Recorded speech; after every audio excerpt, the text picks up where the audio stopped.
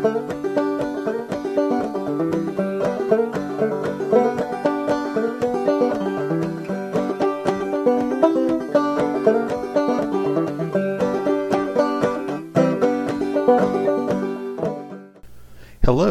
I'm Matt Carpenter, and this is the Good Life Podcast.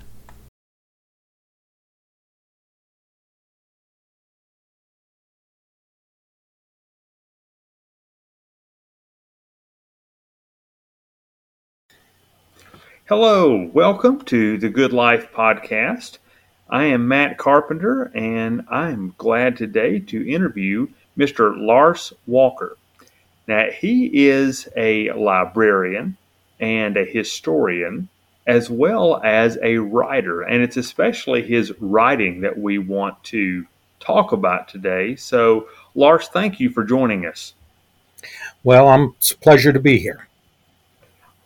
So, you live in Minnesota, and your background, well, I tell you what, just go ahead and tell us just a little bit about your background. What are some of the things that you have done, and what is your primary focus? And I can go ahead and tell the people you've written a lot about Viking lore. So you've written an entire historical fiction series.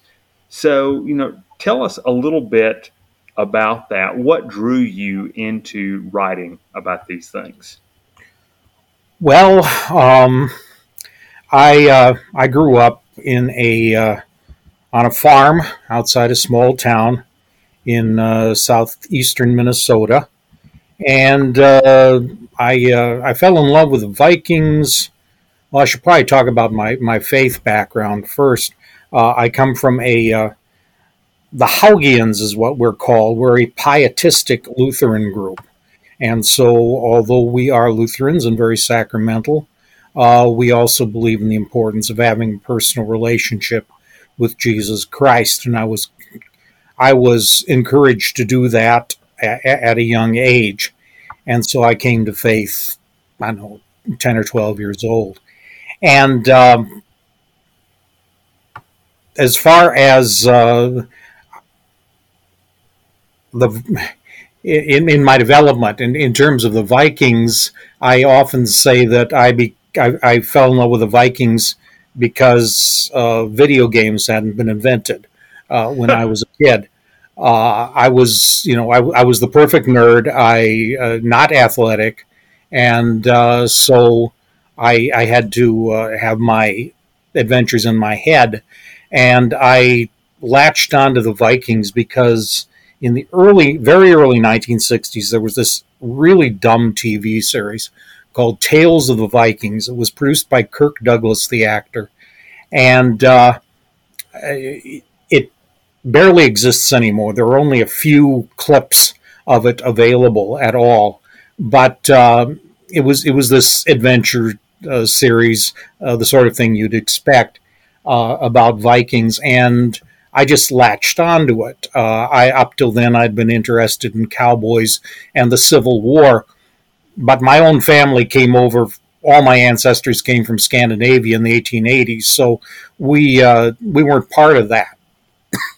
The Vikings were something I had a heritage with, and I kind of latched onto it, and I especially thought the ships were really cool.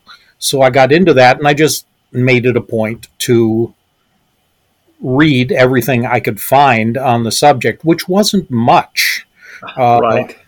I lived in a small town, limited library availability, long before the internet, so you could only get what you could get a hold of.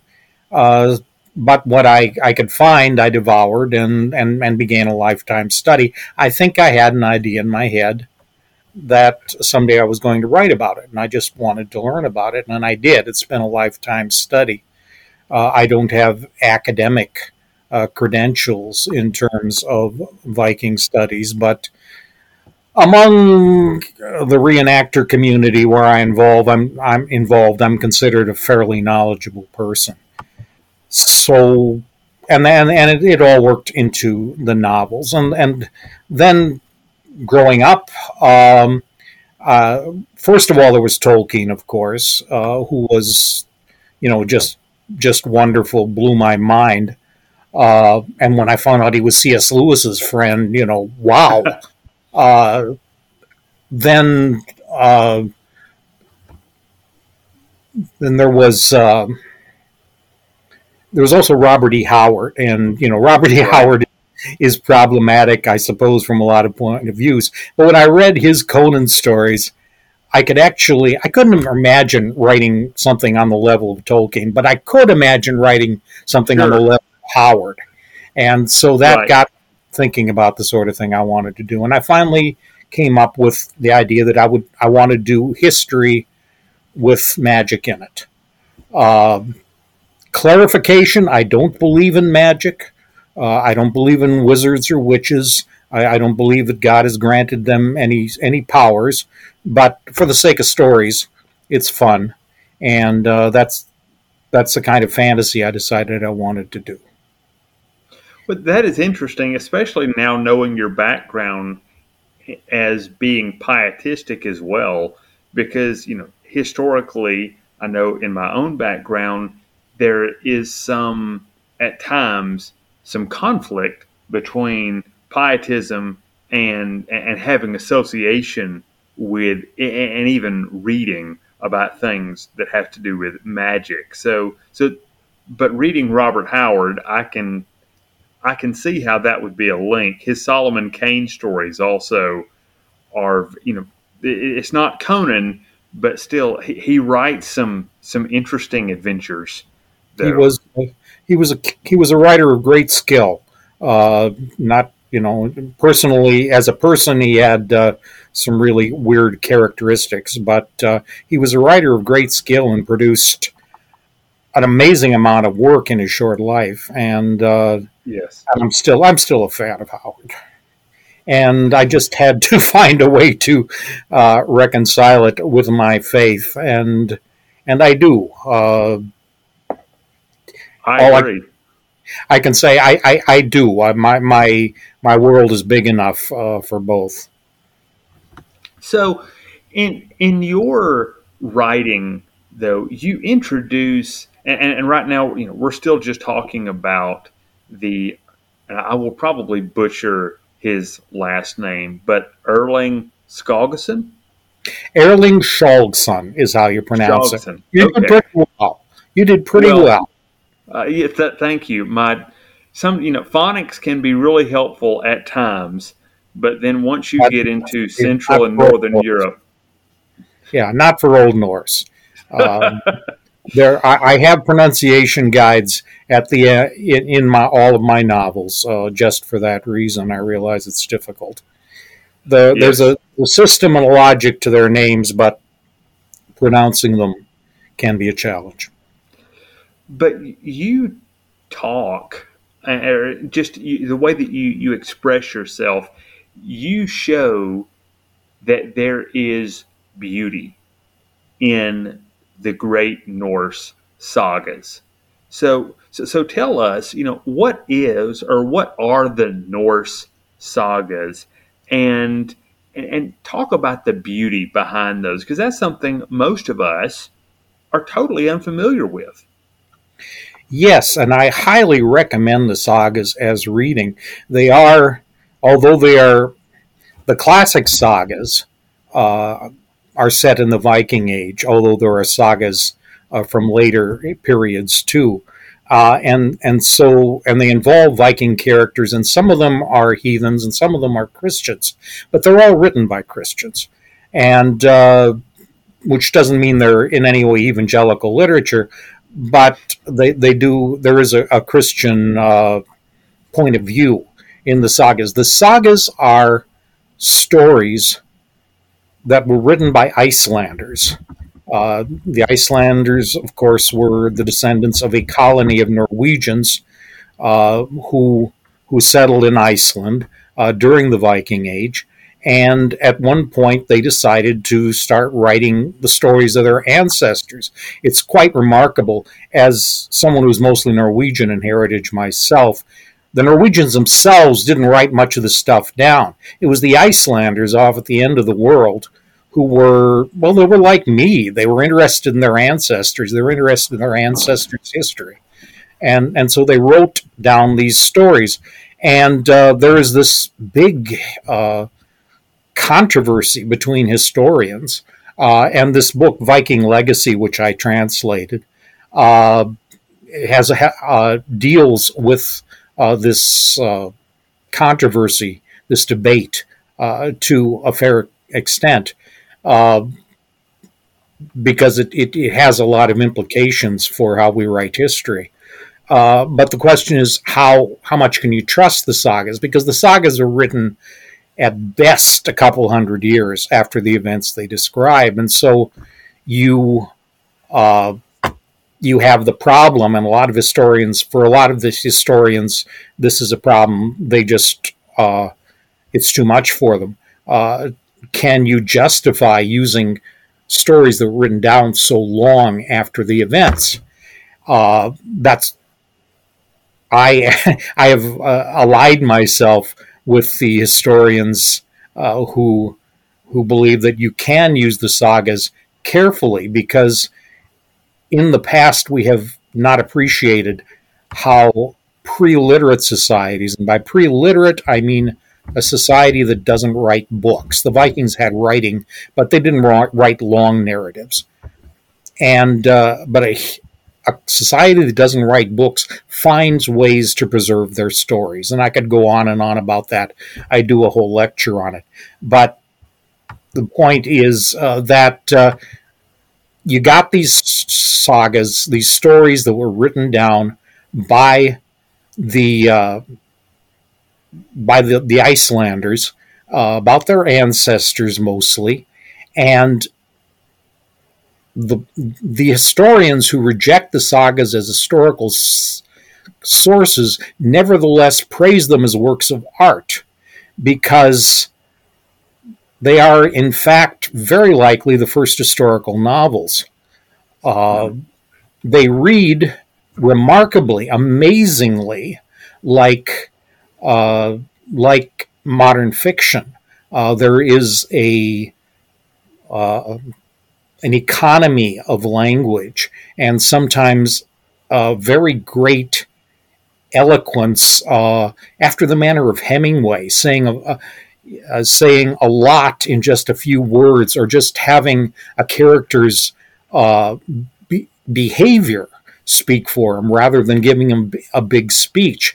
And the events of the sagas can be quite appalling, and sometimes they can be quite charming. But the characters come on in the best sagas. The characters come alive in an amazing way, and they are wonderful treasures of, of world literature, and more people ought to be familiar with them. And I don't know what your background is, but people should remember that if you come from the British Isles, especially the northern British Isles, if you got Scotch, Irish ancestry, Welsh, northern England, very likely there's more Viking involved in your not only your genealogy but in your cultural history uh, than uh, than you think. And that's another thing that comes out in Viking Legacy. I'm not going to be. I don't want to plug this book all the time, but it's about how the Viking tradition of democratic government influenced the world up to our own time. That is something I do want to actually get to here in a few minutes, because that's a unique story. There's so much in your corpus though that you cover. In addition to that, one more question though, just when it comes to mythology itself. In school, a lot of us hear about Greek mythology and a little bit maybe about Roman mythology, but Norse mythology is something, as I mentioned earlier, that's we have very little contact with, except just barely in some popular culture in the movies. So, what is the biggest difference that can you contrast for us anything of significance between Greek and Norse mythology? Anything that, if people were to look at it, besides the names, what would jump out to the average person who read a little bit of Greek mythology in high school but doesn't know much about Norse mythology at all, except a few names: Odin, Thor, and Loki? Well, if I were C.S. Lewis, the latchet of whose shoes I am not worthy to unlace, uh, if you read C.S. Lewis's "Surprised by Joy: The Shape of My Early Life," he talks he devotes quite a lot of it to his discovery of Norse mythology as a boy, along with the music of Wagner, which went together in his development. And it was a sense. How did he put it? Hit of something cold, remote, and I forget what the other descriptor was, but there is a feeling in Norse mythology which is quite unique, and a lot of people like Lewis, like me, have just gotten caught up in it over time. There's a well, the one thing that's different. The primary thing that's obviously different is that the Old Norse mythology is fatalistic. Their gods are not immortal. They live a long time, but they are going to die. And so everything is done with this sense of tragedy from the very beginning. And some of the poetry involved with that can be quite moving. Hmm. Well, I remember in reading Surprised by Joy, Lewis says that when he came to the lines, Balder the Beautiful is dead, Yeah. that it gripped him And in he a had no way. idea who Balder was at the time. Yes, yes. I mean, he did not, but just the words that there is something, again, just from a little bit of online perusing of the I believe it's the Poetic Edda. Uh, is that how you say that? Or Yes, the poetic Edda. There's the poetic Edda and the prose Edda. there's a greater degree of haunting Yes, in Norse mythology than in Greek mythology. And actually, I've wondered if that could be a reason why, and not to go down this line of thinking too much, but if perhaps something like if Calvinistic theology, which we are, my church, I'm Reformed, our church is Reformed, uh, but it can lend itself to fatalism, and I've wondered if there is a connection between Calvinism, which took a stronger root in Northern Europe than in Southern Europe, and that Norse sense of, like you said, fatalism. Again, I don't know. This is just something that's crossed my mind before that I've wondered. that's a very interesting idea, and I have to say I've never thought about it before, but it is conceivable. I can see the Scots with their heavy Norse tradition kind of uh, latching onto this in a kind of an atavistic way. Tolkien would have been open to that right away because Tolkien believed that we had ancestral memories that Right. old words could awaken. Yes. So it wouldn't be surprise me at all, but I have no data on the Oh, idea. sure. Right. It's the connection of culture, history, and the the theology that's adopted. Though those are not isolated boxes. They all, it's much more fluid than sometimes researchers think. So anyway, again, that's just something I've wondered. That's very Uh, intriguing. Uh, so let's talk a little bit about your work. in the Erling story. So these are a series of books for for those who are listening. The Erling Skjalgsson stories, and it's so. Tell us a little bit about him, and what is his story, and of course you have an interesting helper in that an Irish priest in this who comes along. So tell us a little bit about Erling and his relation to history and what you're doing in this series. All right. From the time I was a kid, I had this idea that someday I would write these books, and I had an idea in my head of the kind of Viking I wanted to write about, who would be, a good guy, not just some barbarian in a horned helmet. Uh, and and oddly enough, I found him. Uh, there is a book among these Icelandic sagas, which I spoke of. There is a very long saga called, which is known as Heimskringla. It was written by an Icelander named Snorri Sturluson in the 13th century. Snorri was a genius. He not only wrote Heimskringla, he also wrote the prose Edda, so that I would say the bulk of what we know about the Old Norse myths, we know because he wrote them down. And then he wrote this book about the history of the kings of Norway. And one of the characters who is in there is Erling Skjalgsson of Sola. Sola is a place near present-day Stavanger in Norway, southeast part of the country. And he is a prominent character.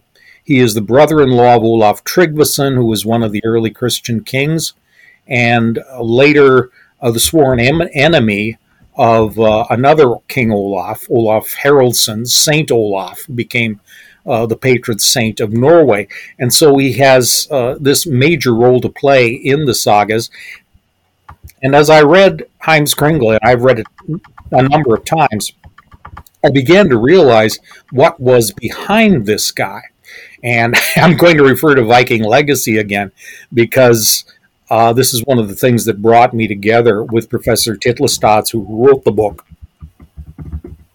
It's this admiration for Erling Skjalgsson as a character, because as you study his actions in the book, and as you think through what he's doing, what he is actually doing is fighting as a defender of an ancient tradition of government. The Vikings had this democratic society. And please don't misunderstand me. I've had people accuse me of claiming that the Vikings had everybody equal, that it was an egalitarian society. Well, democratic doesn't necessarily mean egalitarian. Some pigs were more equal than others. But they did have a democratic system which involved community gatherings, and then larger area gatherings, and then regional gatherings where they made laws and recited the law and adjudicated legal cases. And the kings had to answer to these assemblies. The kings were not autocrats. They couldn't just say what they wanted. They had to raise political support. They had to satisfy the constituents. So there was limitation on the king, and the king could be thrown out if he broke the law. And Erling was a defender of that system. And some of the kings who were coming in had continental views. They wanted the king to have more power. They wanted the king to just, make law by fiat. And Erling was fighting that all his life. And he died fighting that.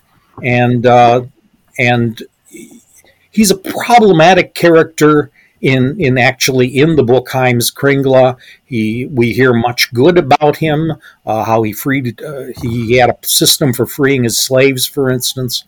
But he's also the enemy of Saint Olaf, who's really the hero of the book. So he's seen in a kind of ambivalent way. But I came to see him more and more as a genuine hero, and I wanted to portray him in that way.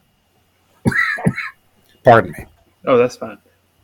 So let's dig a little bit here, because I know, you know, in Viking Legacy, which again I would say to anyone who's interested in history and in political theory, it's a valuable book. It's on, I believe, Kindle has it for, you can get it for $15.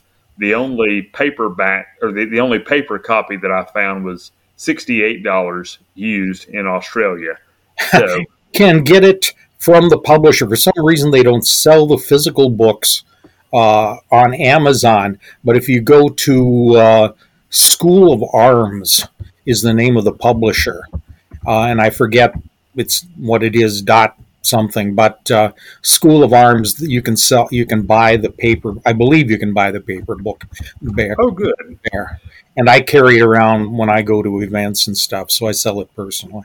Well, because I would advise anyone who appreciates this, because there's a presentation about Olaf the Great, or Saint Olaf, that is different than what little is taught. Again, I can say for certain that having taught world history, the state of Alabama has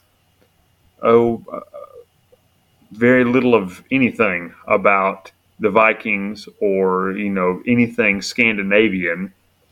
So the only name I think that is even ever that's brought up is Gustavus Adolphus in the 1600s. But so this is a book that's very helpful. But you take a different view, an alternative view of Olaf and of Erling. So could you tell us about that? Why is Olaf perhaps not the great person who is presented today? Well, I've been writing. Olaf is in a couple of my novels in the Erling series now, and he actually, if you read the saga from a modern point of view, Olaf doesn't look as good as he looked to the original readers. He had this. What would you say, muscular Christianity approach, at least according to the sagas. That he came in and first he preached the gospel and said, welcome, you're welcome to be baptized, and but then if people resisted, then he got tough, and and sometimes it went as far as torture and actually killing people. Now that narrative is questioned, and I'm not much on revisionist history, but I'm kind of being won over to this point of view, that element was probably exaggerated in the sagas. Recent historians, even historians who aren't particularly friendly to Christianity, have come to question a lot of this, and to believe that this narrative was actually tailored to glorify Olaf as a hero and to present him in a way that was acceptable to the audience of the 13th century, which isn't really very appealing to the modern reader. But I have taken that more or less as literally true, and assumed that Olaf was adopting the model of his hero, Charlemagne, the Emperor of the Franks, who used the same methods, who famously massacred 4,500 Saxon leaders in was the 9th century. I forget the date exactly. And the Olaf felt that was pleasing to God. Erling is opposed to that. Now, nowhere in the sagas do we see Erling actually expressing that opinion. However, Professor Tidlestad points out that we also nowhere in the sagas see any sign of Erling ever using any kind of forcefulness. And Christianity was well established in his part of Norway, probably before his time. There's good reason to believe that there was the Christian mission had advanced in southwestern Norway, especially in southwestern Norway, much much farther than the sagas give it credit for, and that's in order to make Olaf seem greater. If you present all of Norway as pretty much heathen, and he converts it all, that glorifies him. But in Erling's part of Norway, there is every reason, and there's some archaeological reason. It seems that they, well before Erling's time, the heathen burials die out in that part of Norway, which is a pretty good sign that there were a lot of Christians there. Who even, if everybody was a convert, at least it was changing the culture. So Erling, as an example, aside from his defense of democracy, also his defense of sweet reason and winsome evangelism, rather than forceful evangelism at the point of the sword.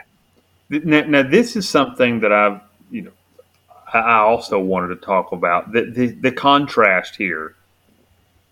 Because again, we are taught, when you study world history, church history, the men who spread the gospel with hammers and swords and knocks to the head are often portrayed very well, because they say, well, at least they spread it.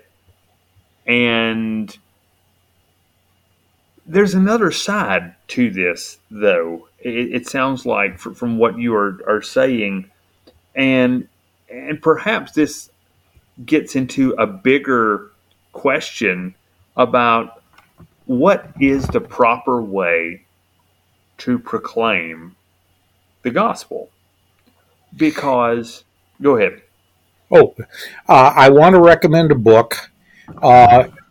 It's by Martin and Hannah Wittek, and it's called The Vikings from Odin to Christ. I believe that's the title, in which they talk about some of the things I've been mentioning and the reasons we have to believe that reasonable, kind mission work was a lot more successful in Scandinavia than the sagas would suggest. Well, and I will say that Martin Wittek is a very, I've enjoyed the history that I've read. I've read just a little bit of his work. He's done work on the Puritans in the United States, and their influence.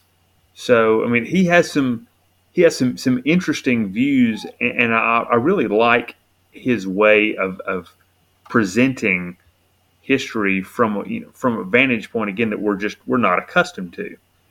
So the something else that I don't know exactly how to get into this, because it's kind of like grabbing a greasy lead ball that's about 300 pounds. So there's not many good ways to do that. But it seems that the places where dominance of Rome, and I'm talking about not just the theology, but the politics, the culture of Rome, the places that remained outside, have just a different flavor than all the other portions of Central Europe where that they were able to get a firm grasp. And I'm thinking especially of the Celtic lands as well as the Norse lands.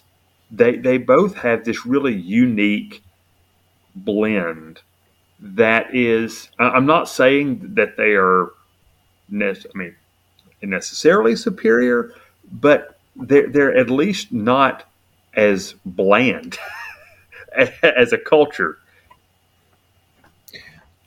Well, I'm not sure about that.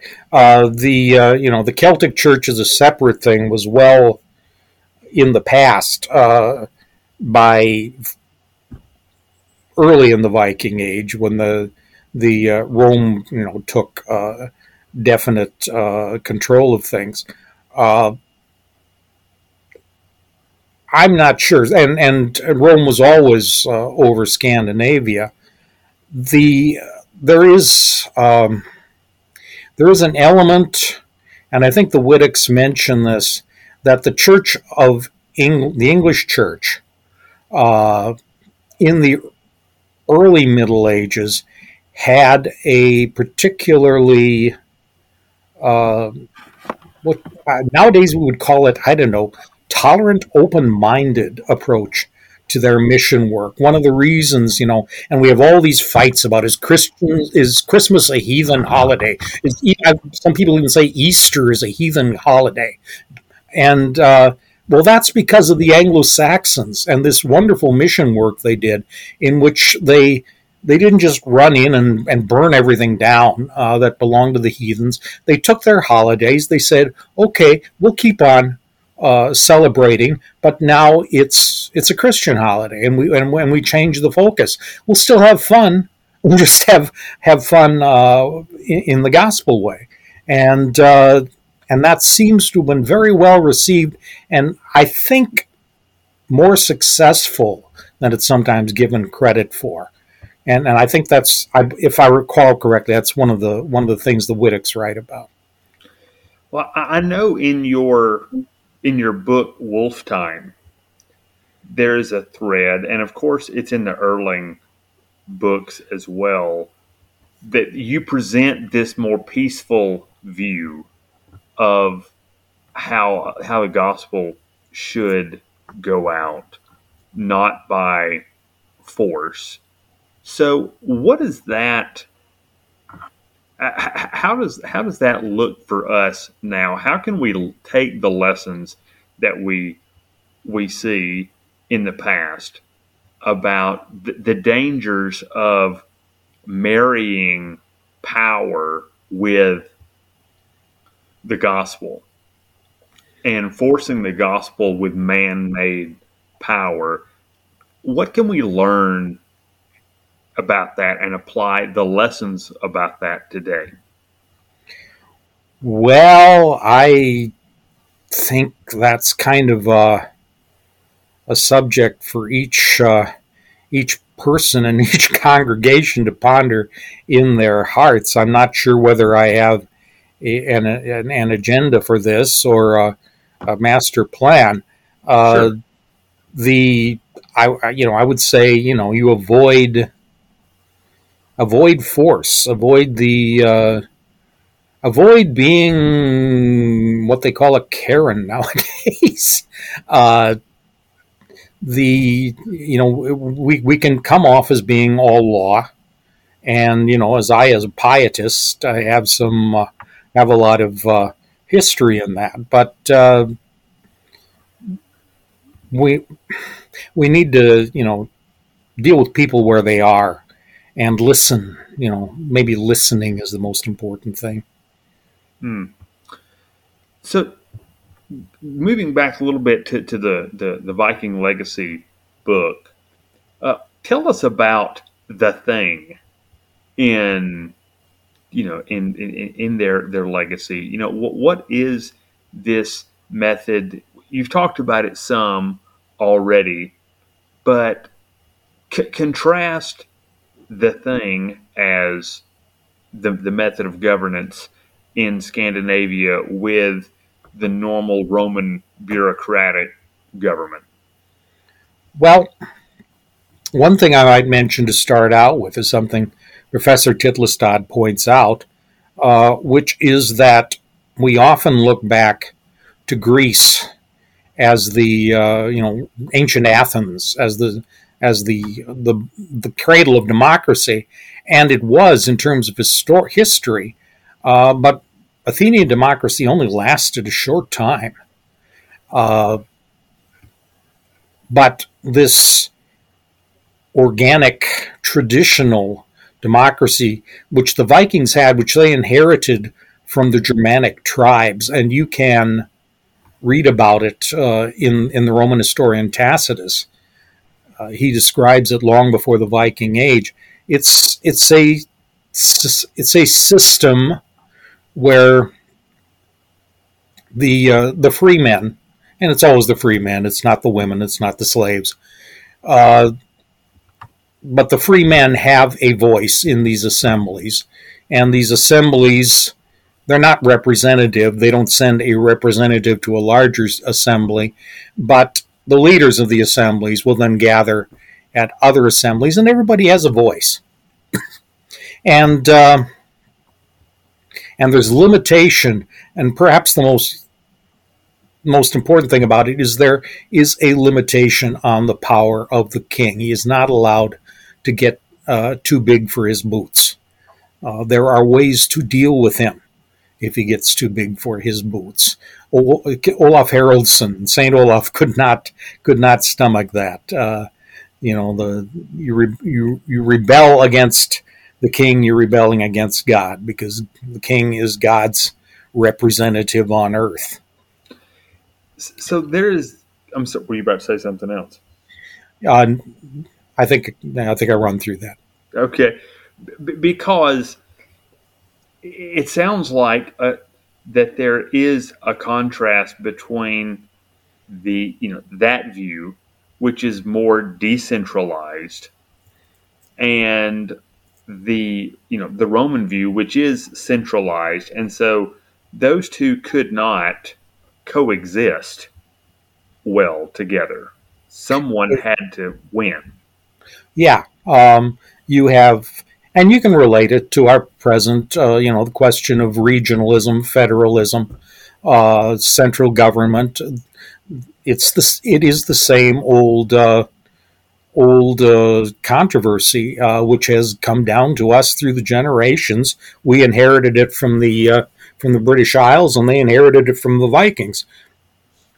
So it's still going on in a way, and it's the question: how much power are you going to allow the central government to take? And meanwhile, what are the central government's responsibilities? Because one of the elements I'm bringing into the Erling novel I'm working on now is where Olaf gets into it, and he says, well, what about all these Viking raids?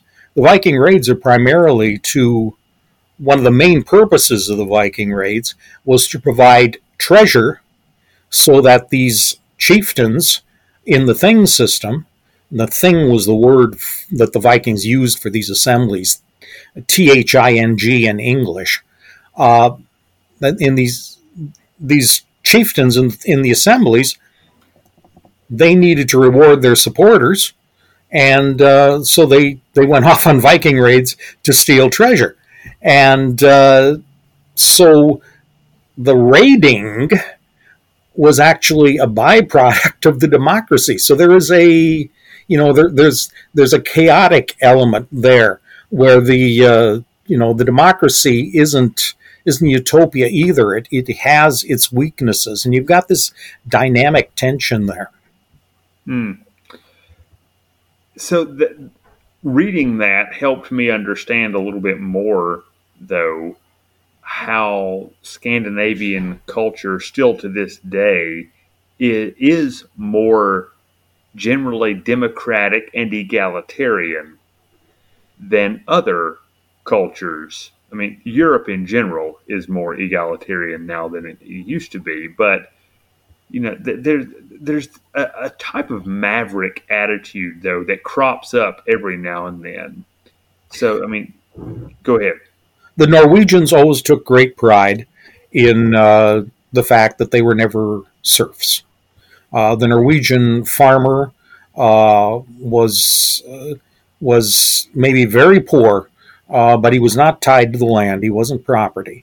Now, I've read history books which actually said that was a weakness and that Scandinavia suffered from that. But the Norwegians took pride in that. Right. You see it even in the response of Sweden to COVID, where you just expect the Norway the Scandinavian states to all go along with the rest what the rest of Europe is doing, and Sweden decides that they're not going to do it, that they're going to be different. That's true. And Norway has never joined the EU. Yeah, Uh, right. they've only been independent since 1905, and they just weren't ready to give up their independence. So Right. So things like that don't make sense unless you know about the cultural background that they have, that degree of independence. So, tell us. You mentioned earlier that there is a connection with the Anglo Saxons and the Vikings. Can you help us see what is that connection? So, I well, mean, go ahead. Well, when you talk about the Anglo-Saxons, we tend to think of them as English, but they were people who were becoming English. They came from northern Germany and parts of Scandinavia. You look at the Sutton Hoo grave, this tremendous Anglo-Saxon ship grave that was excavated with so much treasure in it. Well, the treasures are decorated in a style that is almost identical to what you see in Swedish graves from the same period. So they were cousins to the Scandinavians. A lot of people think, and there's some controversy over this, but they spoke similar languages. When a Viking and an Anglo-Saxon did business, they could at least make themselves understood to one another. They probably had to use hand signs a fair amount and pointed stuff, but their languages had a lot of in common, and there was some communication there. So when the Vikings raided England, in a sense, it was an interfamily thing. So Okay. and so you've got, in England you've got what they call it the Witan, which is a big council, which advises the king. Well, that is related to the thing. There is that common tradition, and there is a democratic element in the English Anglo-Saxon tradition. And I often point out to people, and Professor Titlestad does not say this, so maybe I'm talking through my hat, but you think of the Magna Carta. Who forced King John to sign the Magna Carta? It was, it wasn't Robin Hood, in spite of what you see in the movies. It was Right. the barons from the north and east of England. Well, there was an old name for the north and east of England. They called it the Danelaw. Those were areas where the Danish law, elements of the old Viking law, was still in force.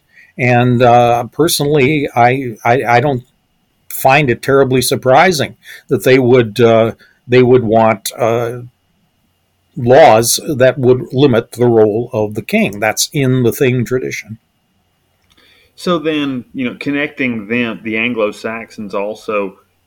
You said that there's relation with the Vikings to those in Scotland and also, you know, I'm guessing Ireland as well. So is it just they're sailing there? Is there some connection with Celtic and Vikings? Or what is the correlation? Well, in the history of the Viking Age, you start out with the raids, and the Viking ships were specifically made for lightning amphibious raids. You sail in, you beach the ship, you run in, you steal stuff, and then you sail right away before any kind of defense can be raised. But gradually, the Vikings began to occupy. And so you've got this area, the Danelaw in England, which was, if it was not settled by a uh, a majority of Scandinavians in the population, at least the leadership became Scandinavian, and they intermarried with the population and involved in the culture. Again, in Ireland, all most of the big cities in Ireland were founded by Vikings. Dublin was founded by Vikings as a trading port, mostly for slaves, I'm sorry to say. Uh, and Waterford, Wexford, Limerick, all these cities were started as Viking. The Irish had no towns until the Vikings came and established them. So, and you've got an element, that settled and intermingled with the population.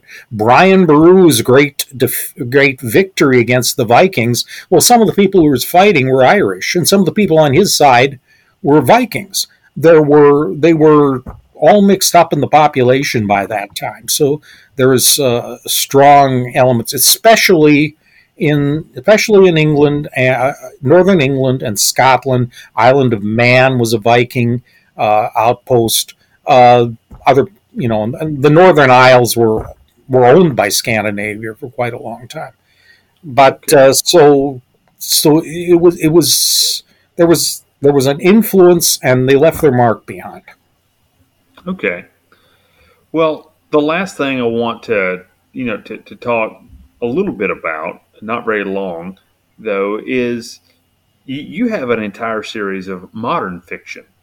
So not just the historical fiction, but you've written several books that are modern, and there is a dystopian feel to these books. One, I know, I don't remember what year you published Wolf Time, but Was way back. My gosh, that was around 95, I think, something like. and when I was reading it, I thought that could be. I mean, this is right now. So much of this is right now. I, So, I've always had this mental quirk, and I don't know whether it's unusual or not, but I just look at what's happening, and I kind of look along the line, and how, if you line up 2 points, you can see what direction things are going, and I just look down the say, well, line, and I say, well, if this is happening, then that is likely to happen, and thing number three is probably coming down the line. And frankly, I have this superstition, a personal superstition, that I'm almost always wrong in what I predict. So one of the reasons I wrote these books was in the hope that I would be proved wrong and people would laugh oh, at me. But sadly, I seem to be right fairly often. yes. Well, I know you're one of the. I mean, it's sad. It also there's a degree of satire in it. Of course, the assisted suicide office is called the Happy Endings Clinic, and I can't help but simultaneously smirk, but also just shake my head because that's where we live now. I mean, that's being going all over the country. People are wanting that. So And yeah, you try to make fun of it, but it breaks your heart at the same time. And right, death's doors, that's especially in the novel Death's Doors, and I tried to deal. What is it?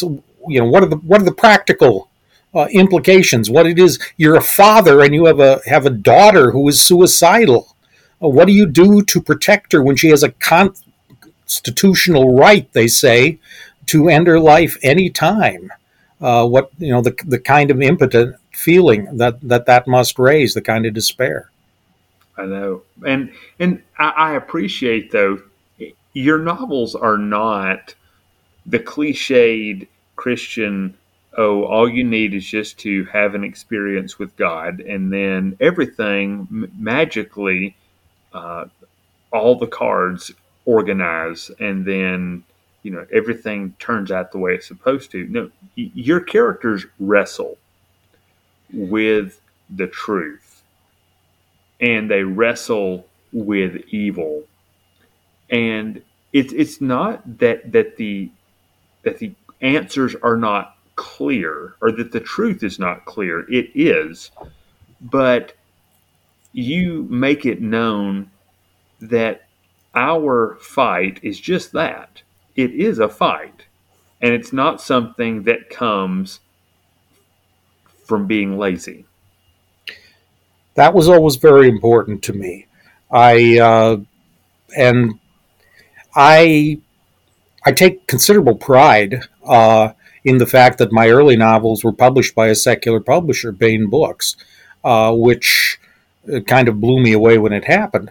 Uh, because I wanted to. I feel our first responsibility, if you're gonna preach the gospel, the first responsibility is to tell the truth. If you believe the Bible is the truth, the good news is the truth. You got to tell the truth about the world too, or other people. Otherwise, people figure, if you're going to lie about what they know about life, then you're going to lie about everything.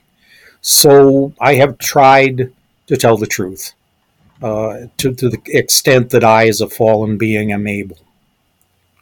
Well, and it is evident, even the fact that you don't shirk from spiritual warfare in your novels is is appreciated, because that is something that we just, well, it's because most people are natural going materialists.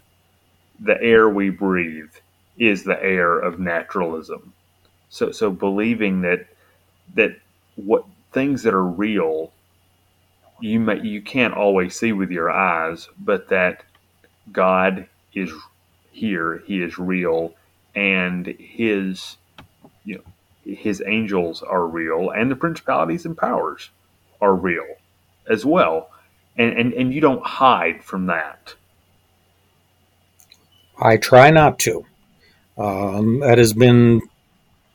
I'm not. People who know me, if you meet people who know me, they will tell you Walker is not a cheerful guy. I'm not a guy who walks around with a big smile on his face. I've always tried to face things head on. I may run away then, but at least I will tell the truth about it. Right. Well, this is. I'm very grateful for your work, and I know you. I heard you say earlier that you're working on another Erling novel. So hopefully, so we have that to look forward to upcoming. And have you had any other ideas for modern fiction, or is Death's Door going to be where it stands for right now? For the time being, I'm trying to finish up the uh, the Erling books. I feel an almost personal obligation to Erling to get his story told. I'm getting old, and I'm not sure how many books I have left in me. So this I want to do, and if the Lord gives me time, well, then we'll look at something more. All right. Well, Lars, I really appreciate you taking time to talk today. This has been delightful. I've learned a lot, and now I have another list of books outside of yours that I need to take up and read. So, thank you for giving time today. It's been a delight. Thank you.